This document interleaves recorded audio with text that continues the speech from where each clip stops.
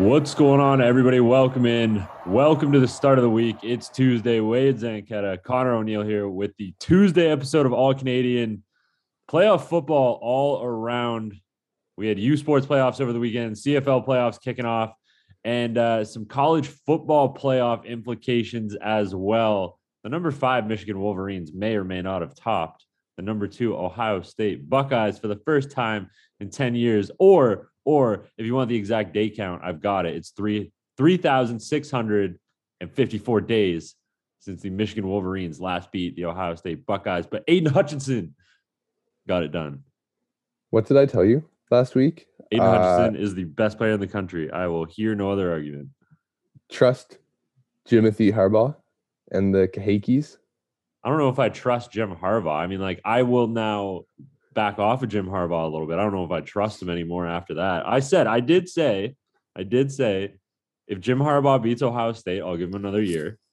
So I'll give him another year. I'll give him his year. He deserves that. Beat Ohio State finally. Okay, what happens if you make it to the national championship? Aiden Hutchinson is the best player in the country. Aiden Hutchinson wins. If they make it to the national championship, Aiden Hutchinson wins the Heisman. Yeah, I sent you that. Joel Klatt tweeted that out, and I was like, "Oh my! How unreal would that be to have the second ever defensive player to win the Heisman ever come from the same school as the first defensive player ever?" It's not going to happen, but that'd be amazing. Well, you never know, right? Like Bryce Young played like garbage until the last quarter, and then it was like, "Oh, John Mechie, can you bail me out, please?" Show me a defensive lineman. And yes, he did. John Mechie did bail him out. Auburn should have won that football game if the running back stayed in bounds. Just stay in bounds. I know you're getting hit and you're getting taken down, but stay in bounds. But show me a defensive lineman anywhere in college football right now that forces 5 false starts over the course of a game because you have an entire offensive line so shook to try to defend you. Because you already have 3 sacks in the game. He had 15 total QB pressures in one game. Ohio State was shook. They didn't know what to do. 15 total pressures is absurd from one defensive lineman. And then you had Larry Ajabo on the other end who still applies pressure as well. It's not like it's just Aiden Hutchinson fighting for his life. Shook. But hail to the victors. Go blue. Hail to the victors. Go blue, go blue. Leaders in the best. Let's get to U Sports because we've got hold on. Just before we're done here, no, I'm not done on this Aiden Hutchinson thing. I want to check how many actual offensive plays. 53 times they drop back to throw the ball.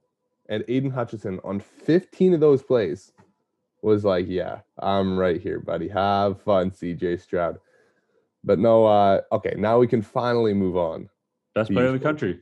It's like 25% of CJ Stroud's dropbacks he was getting pressured on. Speaking of great pressure, let's go to the Mitchell Bowl. The Western Mustangs taking on the St. FX X-Men, hosting them at TD Waterhouse. Deontay Knight was all over the backfield. He had a sack and a TFL on the day, but his presence was felt as he made his way into the backfield on, I don't know, what seemed like every single play. You saw 7 somewhere in the backfield.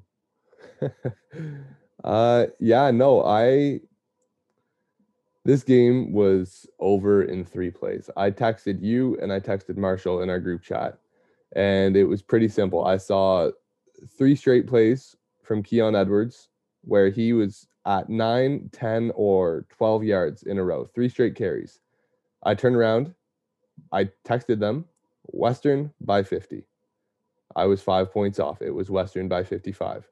But let's talk about not only this defense for Western, because, 3 interceptions. They held Malcolm Bussey to 60 yards. I don't know how many times that X even got over midfield, because it felt like the entirety of that first half until they hit their field goal that it was literally Western suffocating them in their own end. Yeah, there was a 400-yard disparity in total offense in this game. Western up over 600 yards on the day.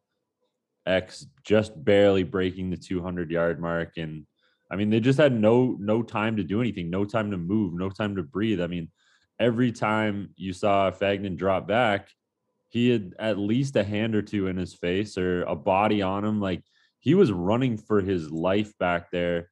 Western just not making it easy on him, especially the Western back end. I mean, for Rory Kelly and that back end unit for the Western Mustangs must feel good for Kelly to, shut down an old conference foe. But Fagnan had just really no time to do anything, no time to throw. And I mean, same goes for Bussy too. Like, the holes just weren't there. And, we were talking with Ray about the type of runner he is. Yes, he can hit those holes hard, but he's also a little bit patient. And he reads the offensive scheming really well. But when there's nothing to read, when the pages are blank, or when the pages are purple in this one, I guess I should say, it's really hard to find a hole.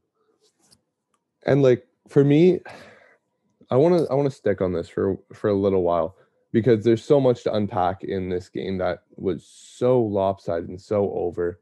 Like, we haven't even talked about the Western running backs yet. No, we'll get there. We will get there. When the game started, like, Garrity missed a field goal for Western.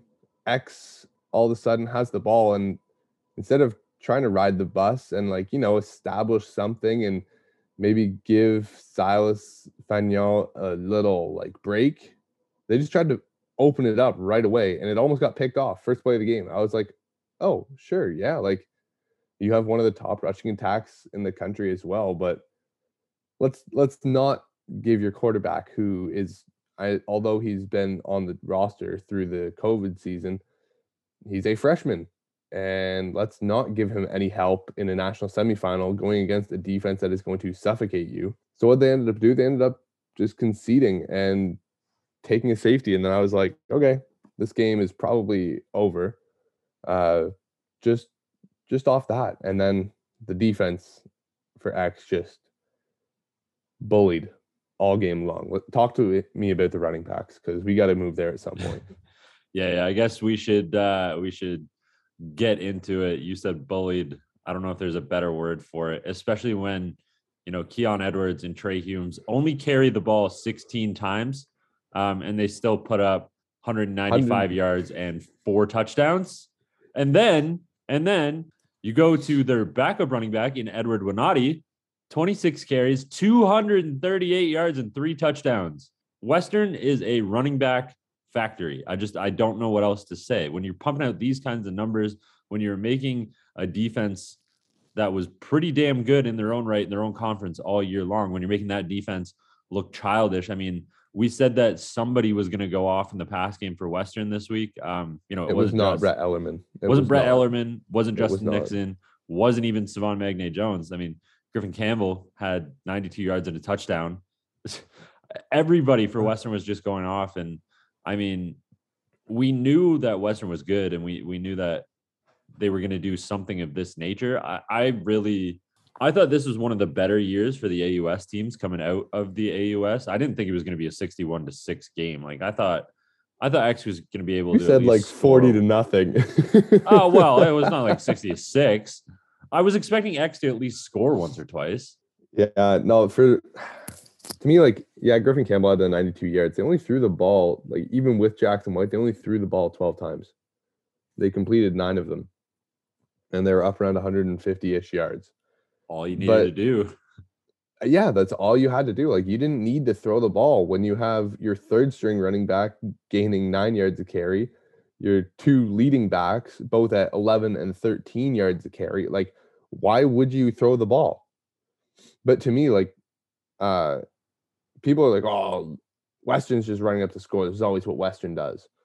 I'm sorry, they had their third string running back in. They weren't throwing the ball. They had their third string running back in. They were just handing it off to him, and he's just going for 238. You can't, like, you can try as hard as you want to just, like, not score. But if you're gaining 9 yards a carry, you get to the other end zone pretty damn fast, right? I mean, when you're rushing for basically a first down every time you touch the ball, only takes what, 10, 11 of those, depending on your field position. That's if you have to drive the entire field. which they didn't most of the game. No, that's the thing too. Like they're starting at like the 45, the 35. Yeah, exactly. I mean, so then you shrink the field by that much. It takes what, 7 carries to get to the end zone? Yeah, like I felt bad, but at the same time, I'm like, Western's not trying to run up the score. They're just running the ball. Like they are trying to kill clock and get out of here. Yeah, no, I agree. And like for everybody that's, I mean, you saw it, I saw it. I think most people saw it on Twitter. There was a ton of flack thrown at the playoffs, I guess, as a whole. Most of it was centered around this game because it was such a lopsided game. But like right now, the way that the playoff structure is set up in Canada in U Sports football, it is the top 4 teams from the 4 conferences that we have. It is the winner of the conference moves on. The AUS has to be represented. What do you want to do? Just leave them out? Yeah, I get that these lopsided games aren't really fun to watch and that there's this kind of unwritten bias around the AUS that whoever draws the AUS basically gets a bye to the Vanier Cup. But this is why there's that bias, because it's 61-6. Like this was a no contest after the first quarter. No, but I'm just saying, like, everybody that's I agree. Like yes, the games like this are what create the bias, but like in a format where all 4 conferences have to be represented, that's just the reality of what's going to happen. And like for fans that are calling for, a change, what change do you want? What change do you want to see? Do you want to just erase the conferences and go conferenceless football across Canada? Because that right now, that's not financially realistic for schools to be flying. It's not financially realistic for, say, a York to be flying to UBC or a Bishops, a small school Bishops with like 2,000 students, or Mount A with like 2,000 students, to be flying to Sask to go play, a Friday night game. Like it's not financially realistic right now. So until we figure out a way to maybe expand the playoffs, it's going to be these 66-6 games or 61-6 games. I think we need to do something here, and people are gonna get mad because people hate the goddamn top 10, but include the top 10. Let's go to a 6-team national semifinal, and you have to have your conference representation in there, like much like the college football playoff. Like a conference title really does make a difference in the voting for selection committee. And we have our own selection committee up here. We have our 6. You keep your conference play. If you run the table in your conference, maybe they can start looking at booking like a couple games outside of conference where we can have big matchups like Mac, Saskatchewan, or maybe we get Laval coming in to play Guelph or something like that. I don't know what teams would do that, but you get some interconference matchups if the teams want it. But you leave the conference schedule. You don't take it away from a team if they don't play one, like an out of conference, and you have 6 teams. If you have a conference winner, you're in. Okay, conference winners are in, and then we get 2 teams that will be selected by the voters, the top 10 voters. They are the ones responsible for organizing 1 through 6. You get 4 conference winners, the next 2 best teams, and it doesn't matter if you are the OUA winner. If you're ranked 5th, then you're traveling to someone else's game. I'll throw another, I guess, hypothetical scenario out for these playoffs to break down. So let's say your 4 conference winners, that's a lock, right? Mm-hmm. So we agree on that. Take the top 2, give them a bye. Take your next best 2. So you're essentially your 5 and 6, regardless of where they come. And then they have to play. So 6 would then play whoever your 3 seed is. 5 plays whoever your 4 seed is. Oh, okay. Yeah. So your top 2, I'm saying that the best 2 teams of the 4 conference winners get a bye. So whatever that looks like, whatever. So let's say Sask goes 8-0 in their conference. Western goes 7-1. And then there's like a 6-2 and a 6-2 team in the RSEQ and the AUS. So, but I don't want, if you're the 3 and 4 seed, you don't have to be your conference winner. Yeah. No, like if you're the 5 and 6, the conference winners get a spot. But if we say that Laval, or say a Calgary or a McMaster or maybe it is an AUS team, is better head to head than you, and we want to put them as the 4 seed, then we can do that. Yeah. I agree with that. So all 4 conference winners are a lock no matter what. Yeah, and then 1 and 2 get a best. bye, and then we can choose 3, 4, and then we'll slot in another 5 and 6 regardless of what conference. So there could be, based on how it shakes out. I mean, there we probably could would get 3 OUA teams. 3 OUA, 3 Can from West. Quebec. Yeah, we could get 2 and 2 from Quebec and Calgary. Like, I think that's a little bit. I don't know. I mean, I'm biased because we just came up with this here just now on the spot, but I like that. I like that format. I don't have an issue with that. 6 teams is fair because when you get to 8, then like you're looking at the national semifinalists or you're looking at the conference losers as like the next 8 most likely. Whereas the 6, like you've got like, even if you have a magical playoff run, if someone got beat, say in the second round, then it's not going to kill them, right? Like if they just had a straight up better season than you, like if I'm on a team and we slap a team twice in the regular season, you come back, beat us on like a Hail Mary to go to the conference final, we could still be selected because we've had that better season. It's not likely that we would be selected, but it's still possible. Yeah, no. If you go to 8, I feel like you just do like, whoever lost in the conference finals is going to be the next 8. Yeah, I don't know. I feel like 8 is a little, just for the size of the conferences across the country. Yeah. Like I feel like 8's a little bit too expansive. I feel like 6 right now is a good number. I don't know. Maybe if we see this like Brock or Trent thing come to fruition one day, maybe we can go to an 8 team playoff format. But before we move on to the next game, because we are going to move off the Western St. FX game here, but before we move on to Sask Montreal, which was an absolute thriller, while we're on the subject of getting things off of our chest here, I do want to get one thing off of my chest. I thought I wanted to first clap it up and tip my cap to Bodog, because I thought what they did, they were the kind of the very first admirable. Very admirable. It was very, yes. It was a good idea. I loved the passion and the enthusiasm. So Bodog, if you haven't seen it, Bodog put out Vanier Cup lines, which is awesome. Like that's great. Woo-hoo. Incredible for Bodog. Like, fine, sure. I've never really seen that before. We see college football lines come out all the time, but we never really see Canadian college lines come out. They came out with Vanier Cup lines for futures, basically, for who would win the Vanier Cup, which is great. Love it. Promote Canadian university football. But and they did not watch a single snap this year. They did not.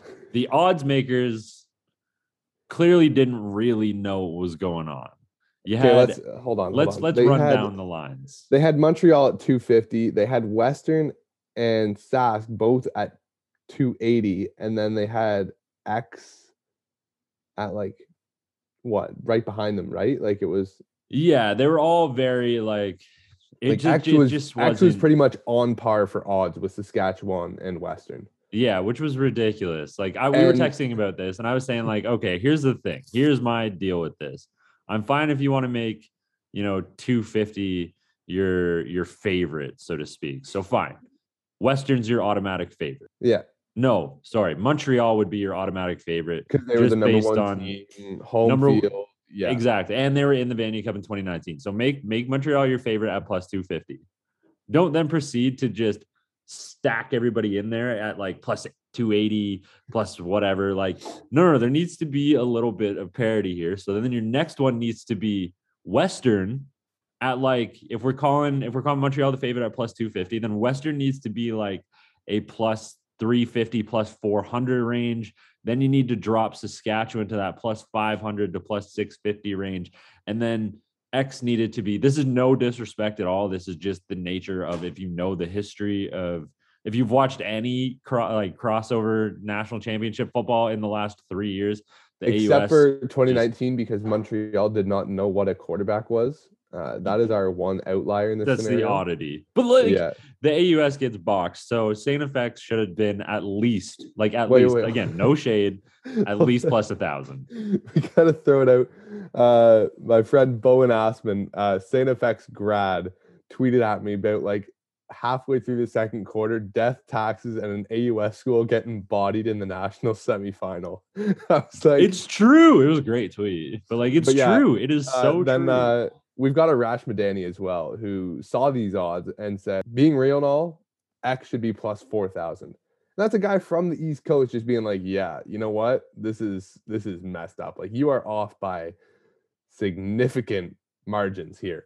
Commend the effort. No, yes. Great idea.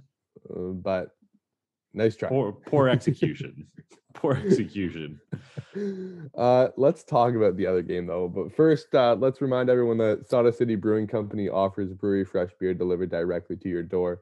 Visit their website at sawdustcitybeer.com to shop their wide variety of brews and to learn more. This November, we've got 1 day left, 2 days left. CFP, you can use the code CFL to get free shipping on your first order over $100. Shipping is available to Ontario residents only, must be of legal drinking age. And don't forget to get geared up for game day with Fox 40, the worldwide leaders in whistle technology. I know the season's winding down, but Christmas is coming up. Get those stocking stuffers in, get those coaching boards, those whistles, tri-layer whistle masks, electronic whistles, whatever you need, available at fox40shop.com. And while you're there, you can use the code CFP15 at checkout to get 15% off your order. Fox 40, the worldwide leaders in whistle tech. Man, Montreal Sask, we are going to talk about it because not high scoring by any measure, but dude, what a game. Like, if you watch that game, if you just check the box score at the end of the game, you're like, really? But if you watch that game, you're like, holy, this is November football. When you check the box score, all you have to see is the bottom line here in the scoring summary. Fourth quarter, 0.05. So 5 seconds. Saskatchewan. Adam Mackert, 13-yard run, 14-10, Saskatchewan. This is like all you need to read. Dude, it was literally like the Paul Pierce, did you call bank? No, Adam Mackert called game. No, but here's the thing. Like, I asked after the game, I asked Mason Nice, I'm like, what were you guys trying to do on that final play? Like, were you trying to set up a field goal? He's like, I don't know if Adam was trying to just like get us in position for like a center field shot at tying, but they gave us a light box. So now UTech bowl champion, kind of did what he does. Like, Mason, you had one final drive to try and seal the deal. Nias what was going through your mind coming on the field for that last possession? Still the thrill of victory coming in. Saying we're gonna get a shot. Our defense was playing great. When the huddle, just told guys, this is the drive you're gonna tell your kids about. Like, let's lock in and go score this touchdown. And we did. I'm just proud of the way we fought and got it done. And the man of the hour, Sam Baker, with huge catches down the end. Lots of tough catches for him in the day. What do you have to say for him toughing it out through some injuries? Yeah, he's a baller. We were watching film all week. They showed us the sting look. We had a different play called, and we got the look we want. We knew they're going to drop into cover 3, rotate that half low, and we checked out, but Sam just slipped and made a great play and into contact. So just so proud of him and all the other guys, just the way they fought today. And the last play, Adam's touchdown. You guys had 11 seconds on the clock. He had other intentions, though, of sending you guys with the win. Yeah, Mackert's a bad man, obviously. He balled out today. I can't say enough good things about him. They gave us a light box, probably expecting the pass or whatnot. I don't even know. Obviously, Mackert knew he was getting the end zone, but probably setting up to get a middle of the field goal there. But, yeah, I'm just so happy the way it ended. Thank you.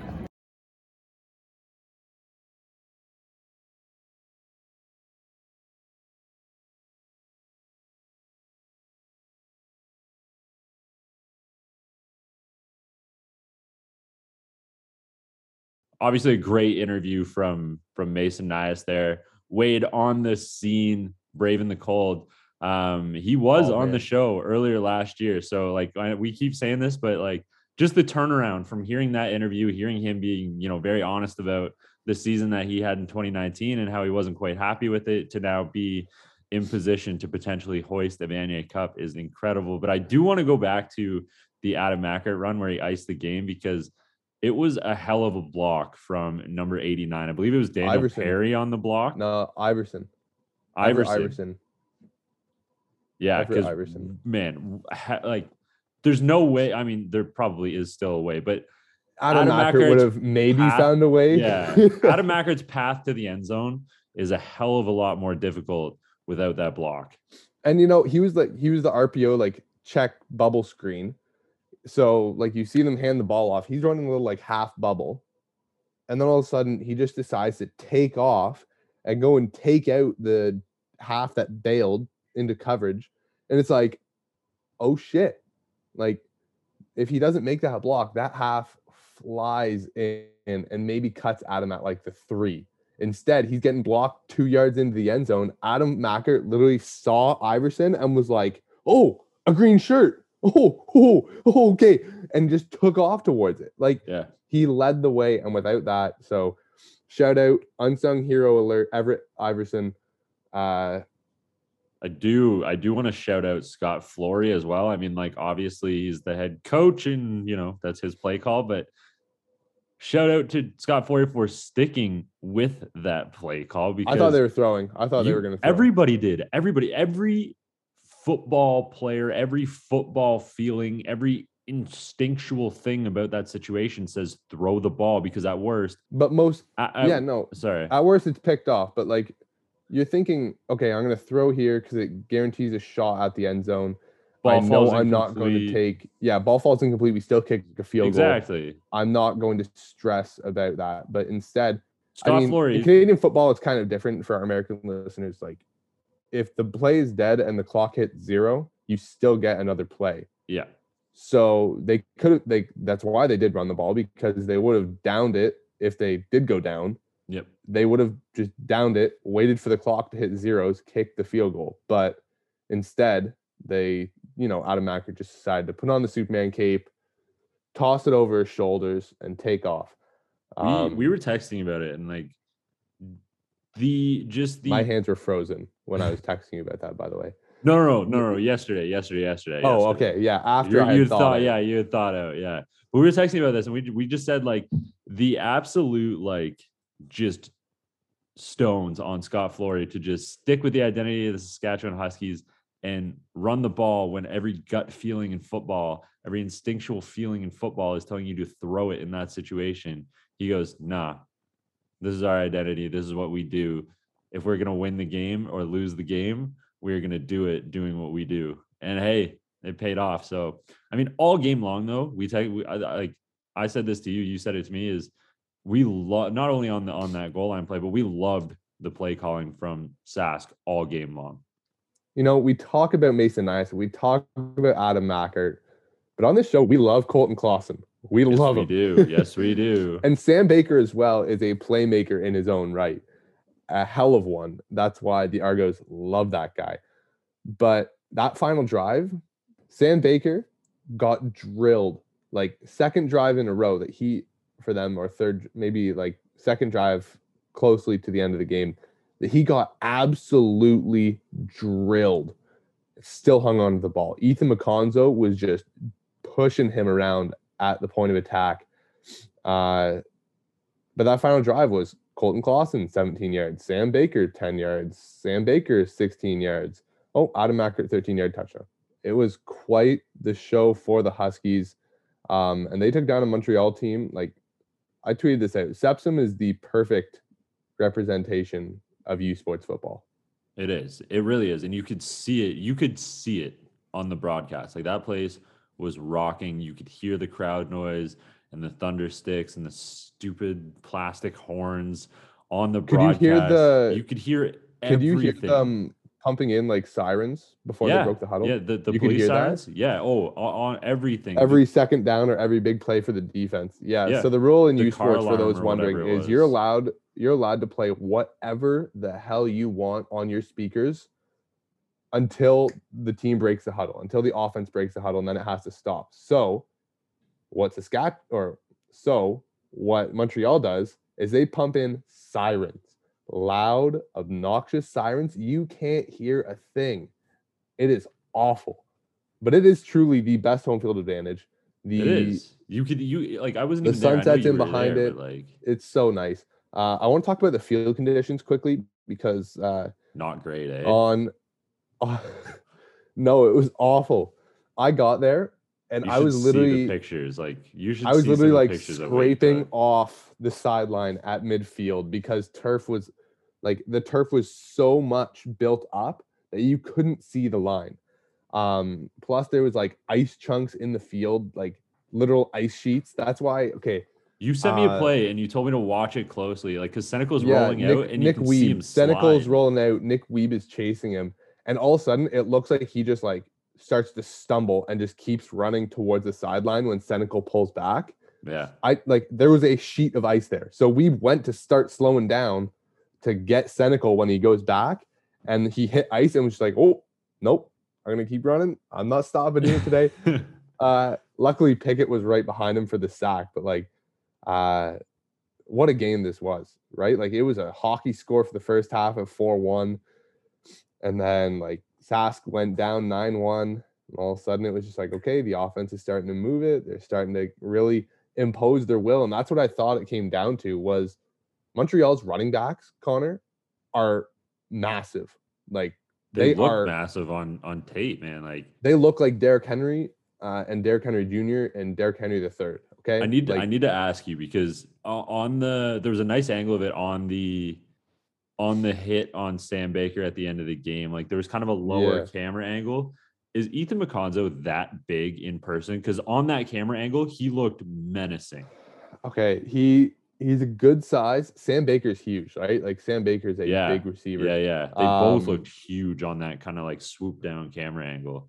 I wouldn't say he's like tall, but he's not short, but he looked right? imposing. Like he looked he like is a he body. is physically imposing on the field. Like I was thoroughly impressed with Ethan. I was impressed with a couple guys. Pickett and Cherry we'll talk about big too. Pickett is massive. Yes. Cherry's big guy too, but Pickett just like stands above everyone on the defense. Nick Weeb is gigantic. Like he's a monster. You texted me and tweeted. You're like, both of Saskatchewan's offensive tackles are 7 feet tall. I will take no other argument. Like, I'm sorry, but Nick Sumak walked by me after the game, and I was like, oh shit, I'm not even at your shoulders. And like, I'm over 6 feet. Like, you are up at 7. But no, Zur looked fantastic as well. Like they pin and pull with him. Let's talk about the Montreal guys, though. I want to talk about this. McConzo is going to be in the CFL next year. He is going to stick. He is a freak. Yes. Hassan Doso, I tweeted this out, but in his routes, he's smooth. Like he ran a deep route towards the end of the game. They missed the field goal on the drive, but like he ran an out and up from the wide one, and like he did not have much room to the sidelines, but he's just so nice in his route that he still caught the corner to bite. My favorite, that's just dirty, man. My favorite thing watching Hassan Doso run routes is like you're talking about, this kind of building off your point, is his body control. Because when he's in those breaks, or when he's coming out of those breaks, or sorry, I guess like in the lead up to the break, he's so shifty. He's so kind of like, he'll kind of bait you with his body language, his body movement, his shoulders. He does a really good job of kind of using his shoulders and his head to get you moving. And then once he gets you going where he wants you to go, he kind of brings everything in, is super compact, gets his body back underneath him, and then flies out of those breaks really quickly. And you could see it on tape. Like he is just so smooth at the top of his route, man. Yeah, I mean, he finished with 182 yards in the game, 10 grabs for it. Just another day for Hassan Doso. It was a show for him. He was tough to stop. But a lot of their passing offense was designed to get him into spacing and designed to get him open, get him the ball. I know Jared Taylor had that wild grab on the sidelines as well. But no, this game was unreal. I was so excited for it.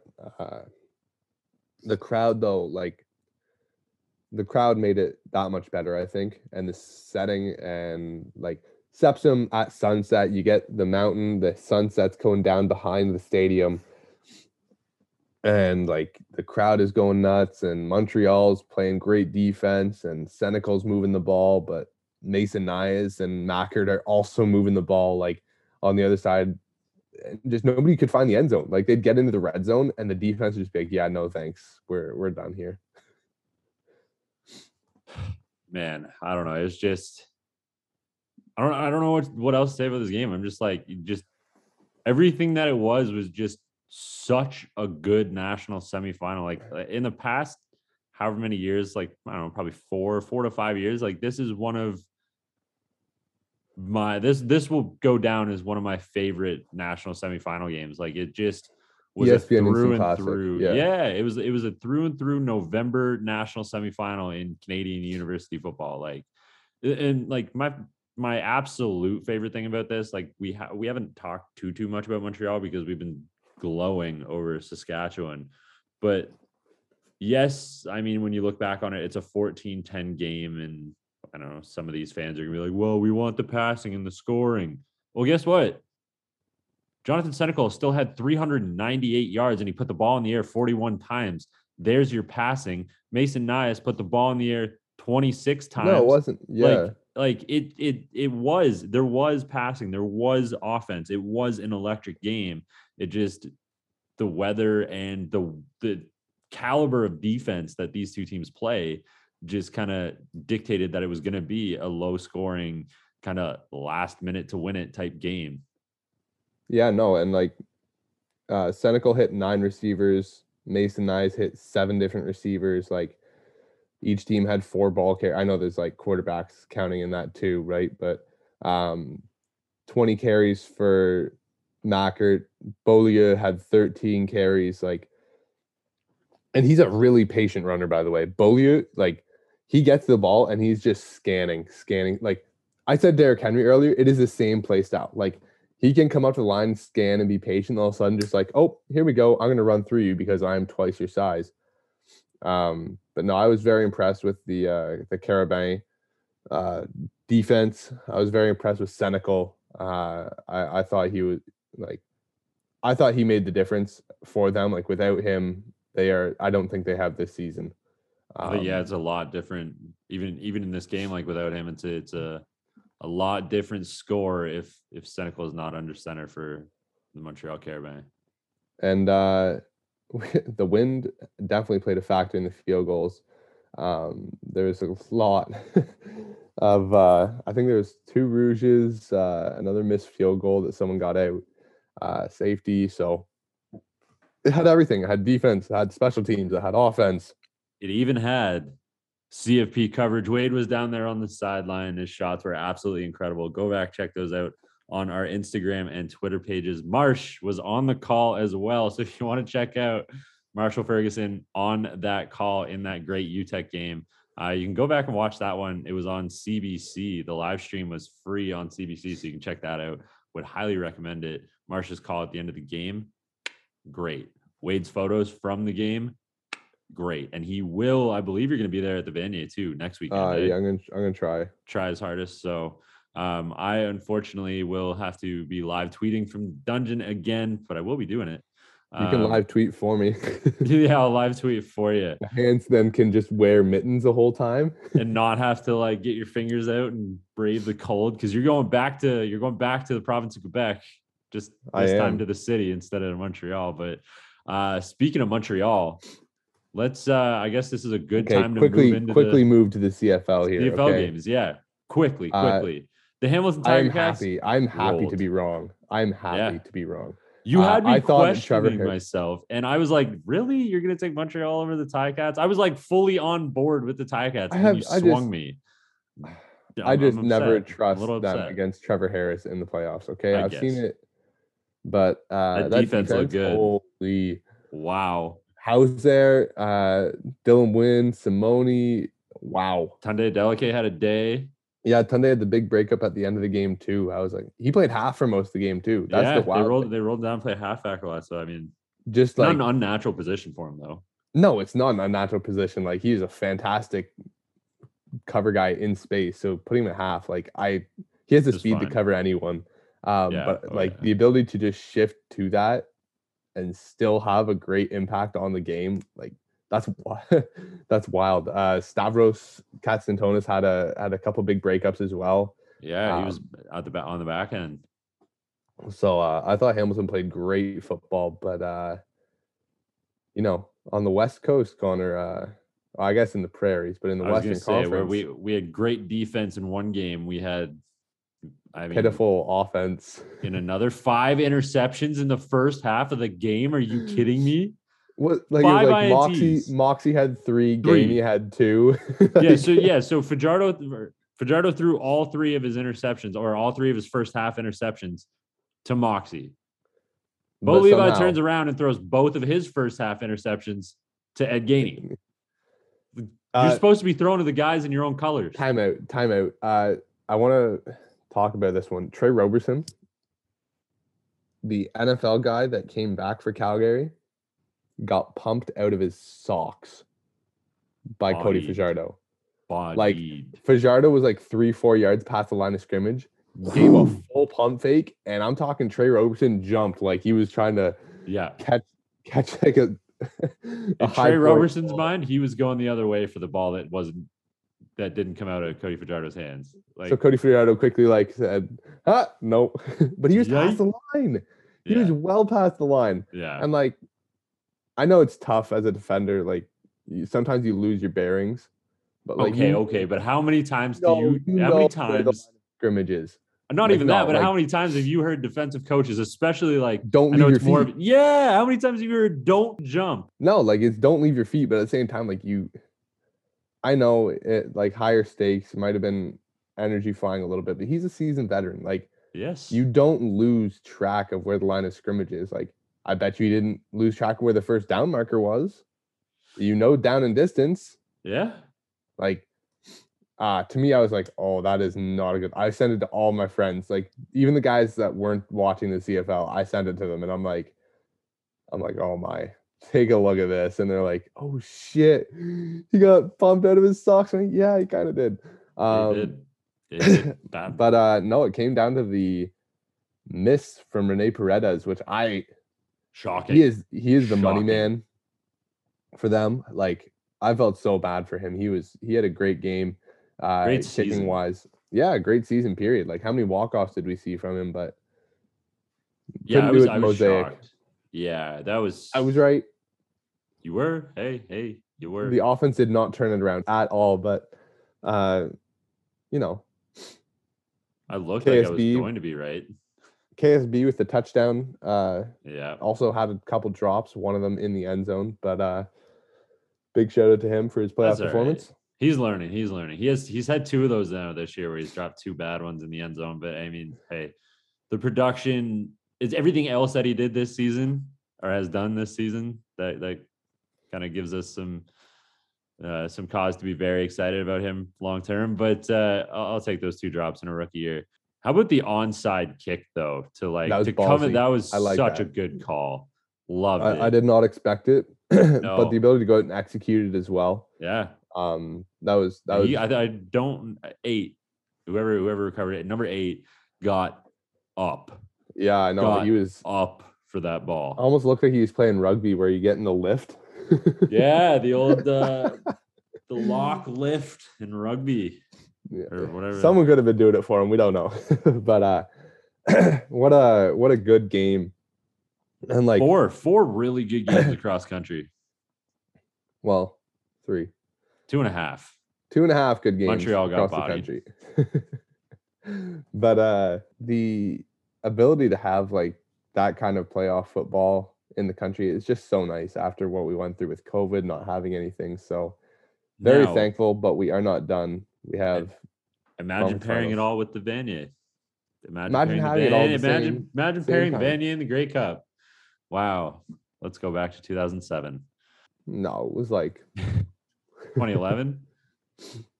Yeah, I think so. I think they played. That was one of the years where it was in. Yeah, it was together. Marshall's year, but they played in BC Place. But no, what a great time in Canadian football. Certainly thankful to be back and be able to be a part of it. But we will break down the rest on Thursday. It's Vanier Cup time, Connor. The big shebang. I think you had this Vanier Cup actually picked at our mid-season correction point. So kudos to Connor. Wow. That is a you did it. Wow. I think you actually had all national semifinalists picked as well. So kudos to you. Wow. Look at that. Who thought we'd be here? Not me. Not Jim Harbaugh. Not me. Not And Jim a Harbaugh. Michigan win. Golly. You're on cloud 9. Oh, I've been on cloud 9 since Saturday afternoon. We can't play Mr. Brightside for you, even though Connor would love to do it. Oh, that was electric. Electric. But if you want to get geared up for game day, head over to fox40shop.com, enter the code CFP15 for 15% off your whistle needs. The worldwide leader in whistle tech, Fox 40. And stock that fridge. Get ready for the Vanier. Get ready for the Grey Cup with Sawdust City Beer, offering brewery fresh beer delivered directly to your door. Visit their website at sawdustcitybeer.com to shop their wide variety of brews and to learn more. This November, CFL fans, CFP listeners are getting an exclusive promo code. Use CFL at checkout for free shipping on your first order over $100. Offer is available to Ontario residents only.